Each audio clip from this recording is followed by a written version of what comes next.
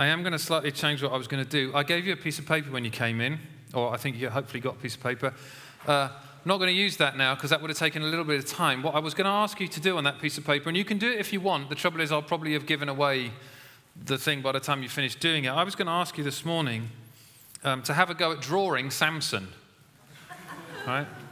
So if you're visiting here today, then we just started a series a couple of weeks ago in the story of Samson. And I did ask, just for reference, a couple of people to come and speak today, but it didn't turn out that any of them could, so that's why I'm here doing it. Although it did turn out when I put this series together that I thought this particular talk sits very well with today. That's what I think. You can decide what you think afterwards. And just to add, really, I've never said anything like this before, but just picking up what Sandra said about the presence of the Holy Spirit, very occasionally, in worship usually, I get a kind of feeling in the tips of my fingers. And over the years, I have learned to believe that that is the presence of God. And as I lifted my hands in worship this morning, it happened this morning, and I thought, oh, good. Feels like the presence of God is here. So when somebody else says it, I'm thinking, I might be on the right lines. So I do believe this morning that the presence of God is here. Remember, I will say only that of which I am convinced. So I do believe that God is here, and I trust, and it's happening right now as I speak, actually, which is really weird because it doesn't usually do that. So you can make of that what you want, but that's my conviction this morning, and I trust that God has got some things to say. So if you had drawn a picture of Samson on a piece of paper, what would you have drawn? Just shout something out. Long hair and strong. Okay, that's all I needed to know. If you want to go away later and draw him, you can. That's entirely up to you. Because we actually think of Samson as strong, don't we? That's one of the main things we think of. We know that because we are familiar with the story, or at least some of it, that at times Samson was enabled with great strength. And we then carry in our minds a picture of what great strength looks like. We know that Samson kills a lion with his bare hands because the story tells us so. We know that he caught, and I got this slightly wrong last Sunday, but nobody challenged me on it, so I'm guessing you hadn't read this part of the story, because last week in the story, which we so dramatically acted out, he tied together 40 pairs of foxes. Actually, it was 300 foxes. He tied together by their tails and put torches on them. We know he did that because the story tells us so.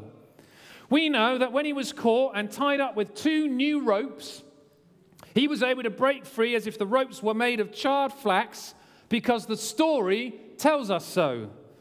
We know that he simply picked up the city gate in Gaza, put it on his shoulders, and carried it out of the city because the story tells us.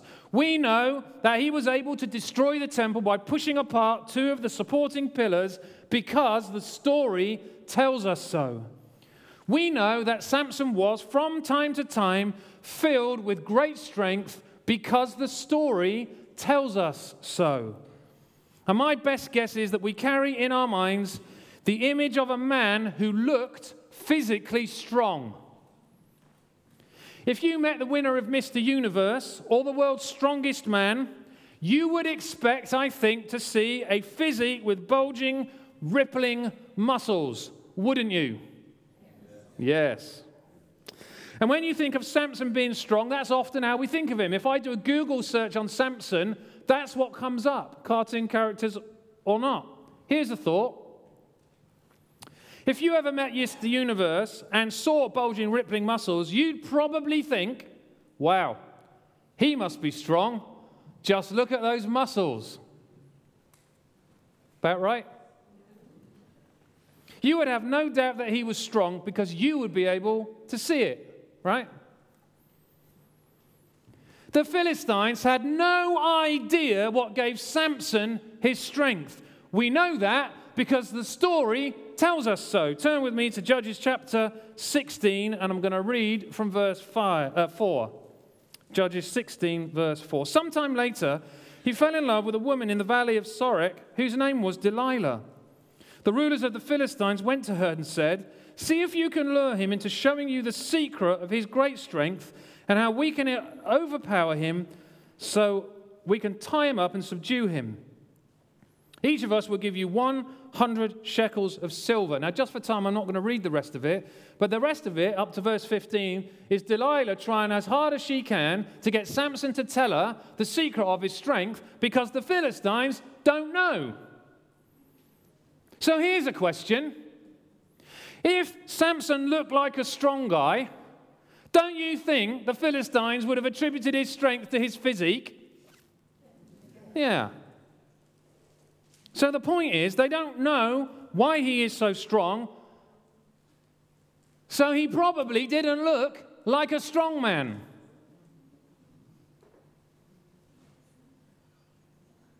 We have images of what we think it means to be strong, don't we? Perhaps in truth, go with me on this, Samson looked a bit more like me, in an Old Testament Hebrew sort of a way. Thank you, Ted. You're laughing just slightly too loudly at this point. Hoping you get what I mean. Perhaps Samson looked like most normal men of his time. And here's a slightly provocative thought which I absolutely love. Stay with me because I think it's important. What if Samson looked more like a wimp than a strong man? I think that's not such an outrageous thought as it might first appear. And it might point us to a deep, deep truth about us, about you and me. And it might point us to a deep, deep truth about this church, especially today as we celebrate our anniversary. And we commit ourselves to following God again together, whatever happens over this coming year. The deep, deep truth about Samson is this. Actually, no matter what he looked like, Samson was called to experience great strength which came from God. Whatever he looked like physically, and he may indeed have looked like a strong man, we actually have no idea, but my best guess is that he didn't because they had no idea what gave him his strength. The ultimate source of his strength was not found in him, but was found in God alone. Samson was called to walk in strength that came not from within himself, but from the breath of God within him. Perhaps another way of saying that is a verse I'm sure you are familiar with. Zechariah 4:6, not by might nor by power, but by my Spirit, says the Lord. There are different ways of using and understanding the word strong, aren't there? It doesn't have to apply to physical strength. Sometimes when people suffer a painful or debilitating illness, we describe them being strong in the way that they bear it. She is so strong despite the pain, we might say. Sometimes when we face a difficult situation, we remind each other and ourselves to be strong. You can do this. Be strong. Remember who you are. When life gets tough, when tragedy strikes, when life takes an unexpected turn, we all want to be strong, don't we? We want others to look at us in times of difficulty and say of us that we are strong, don't we? We want to be strong in the face of fear and uncertainty. We want to be strong if ever something happens that shocks us or surprises us or disappoints us, or if our worst scenario becomes reality. We hope in those moments we will be strong. And we hope that if one day we are ever caught up in an act of terror, we will be strong and we will find it in ourselves to help others rather than to run, don't we? We all want to be strong. None of us, I doubt, wants to be a coward, do we? And perhaps this is where the story of Samson becomes such a challenge to us today as followers of Christ. Samson was called to walk in a strength that came from God and not himself, but from the breath of God within him. I suggest that if you remember nothing else from this series in Samson, this deep, deep truth is what you remember and hold on to. Because, friends, the truth is simply this. As flawed, fallen human beings, you cannot, however strong you might be, live the Christian life. Jesus said, love one another. Paul said love is two things. Love is patient and love is kind. I'm doing okay until I put my name in there. Ian is patient. Ian is kind. And now I'm struggling. Because I am not always patient and I am not always kind. Jesus said, blessed are the poor in spirit. Ian says, hey, I want to be the hero of the story. Jesus told people that their righteousness must surpass that of the Pharisees, and everyone listening knew that was impossible. And that's the point, exactly. It was for Samson, and it was for the people in Samson's time, and it still is today. Humanly speaking, the Christian life is impossible. Samson's great strength came from the breath of God within him. To live the Beatitudes is not to live to an external set of rules, but to have the life of God within, changing us to become more like Jesus. So Jesus isn't setting a bar and saying, here's what he's got to look like. He's saying, when you live the Christian life, when God lives and dwells within you, this is what it looks like as you begin to live it out. And the Christian life is not followers being strong enough to live well. It is a transformation of a life that comes from the breath of God within. Which is actually really, really, really good news for people like me. Because it means I can give up trying to be strong on my own and live a life worthy of the gospel in my own strength. Because quite simply, that is impossible. And neither is it what God asks or expects. And he doesn't ask it or expect it of you either, however strong you think you might be.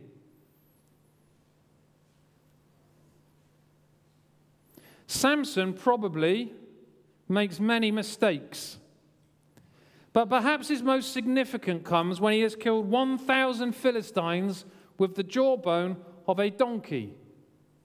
And in Judges 15, verse 16, we read this. Then Samson said, with a donkey's jawbone, I have made a donkey of them, which actually I find myself finding quite good. Anyway. With a donkey's jawbone, I have killed 1,000 men. Samson believes he did it. Samson announces his faith in his own ability. He celebrates himself only. He makes no reference to God whatsoever. Now, in case you're wondering why would God tell Samson to kill 1,000 men, I don't know the answer to that. I'm wondering if Samson really followed God, he would never have done that. You have to wrestle with that kind of stuff. But Samson thinks he's done this.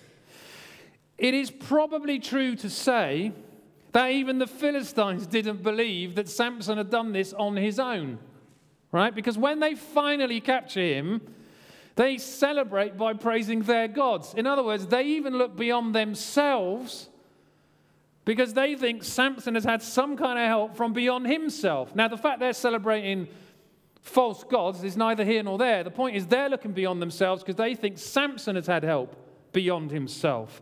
So even they don't believe that Samson's done this on his own. And maybe his own self-belief is what got Samson into so much trouble and ultimately led to his downfall. Let's be honest, right? Why would Samson tell the secret of his strength? Why would he do that? Unless maybe he thought, really, it was his own strength.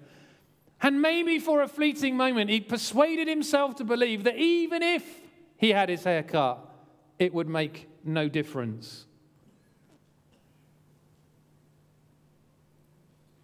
But then maybe in his last act, he got it right. As he stood between the pillars of the Philistine temple, Samson asks God for one more episode of his strength. This time, he recognizes he cannot do it on his own. Friends, every one of us needs help to follow Christ and live a life worthy of the gospel. Our strength comes ultimately from the breath of God within us, his divine presence. And to live well in God's bigger and better story, we would do well to cultivate ways to find our strength in God alone. And you have to figure out how you do that. Please don't misunderstand me. We are all people of strengths. We all have them. Sometimes we call them gifts, don't we? But we all have them. And remember the parable of the talents. Nobody got nothing. Everybody has gifts. Everybody has strengths. But because we are flawed, fallen human beings, we are also people with weaknesses. And sometimes we are weak precisely because we are also strong. And then we fall for Satan's lie and we try to do it on our own. Let me tell you how that plays out for me. So if I do what I think is a good sermon, and some people tell me it's a good sermon, I go home thinking, well done, Ian, you did a really good job. Now, there's an element of truth in that, because actually I am the one standing here delivering a sermon, which might actually have been a good sermon for some of you. But ultimately, the wisdom and the strength and the gifting is not mine. It's given to me by God. And I fall for Satan's lie if I continually think that it's me. It's a kind of working together partnership, isn't it?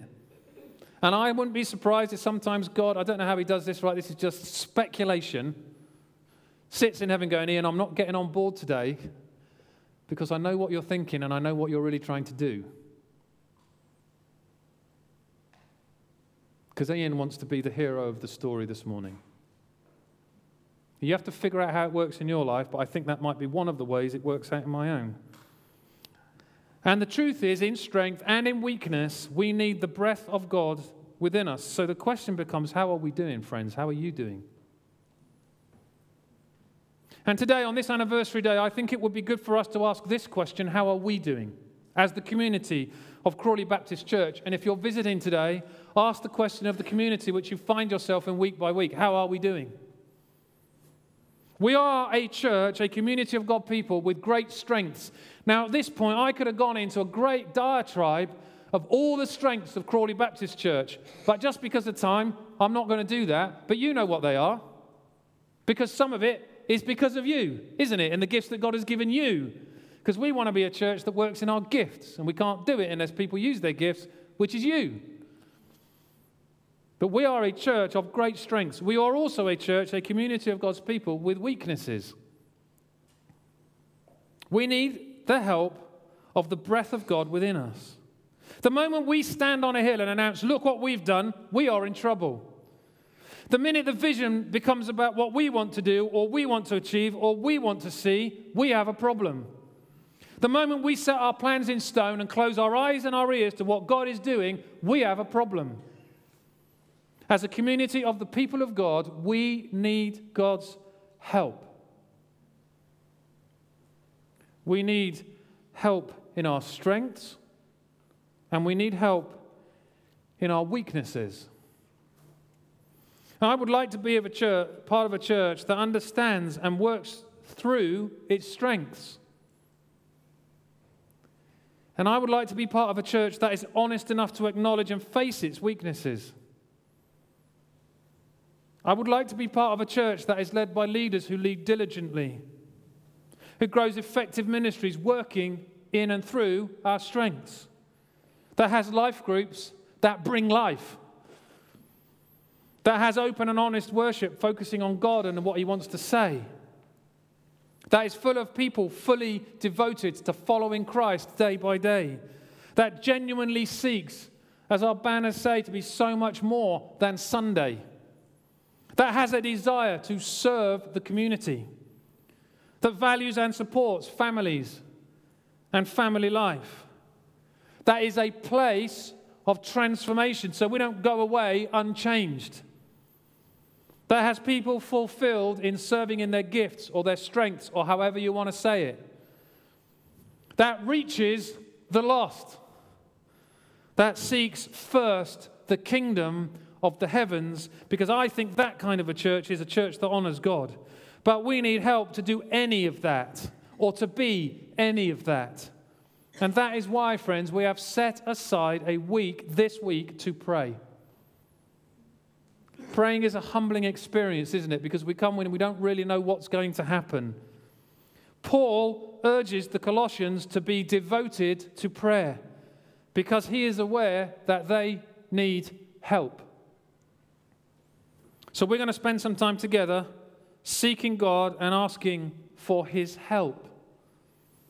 And I'm really hoping that you will find it in your heart to join us in this week, whether it's here at the church or it's a time set aside in your home or your workplace or wherever it might be, that you can spend some time seeking God for the community of this thing we call Crawley Baptist Church. God sent Samson, told a young barren wife she would have a son who would be special because Israel was asleep. Israel desperately needed God's help. Samson desperately needed God's help. Because, quite simply, without God, Israel and Samson could do nothing. God breathed life into a barren young woman and did the impossible. She bore a son. God breathed life into Samson and gave him great strength to do something impossible, to rescue Israel. And God wants to breathe his life into his church and this church. So friends, let us not be asleep to the life that God wants to breathe into us, into this community for the glory of the kingdom of the heavens. Let us open ourselves to his divine presence and his divine help over the next few days. And let's discover together what God has in store. Amen.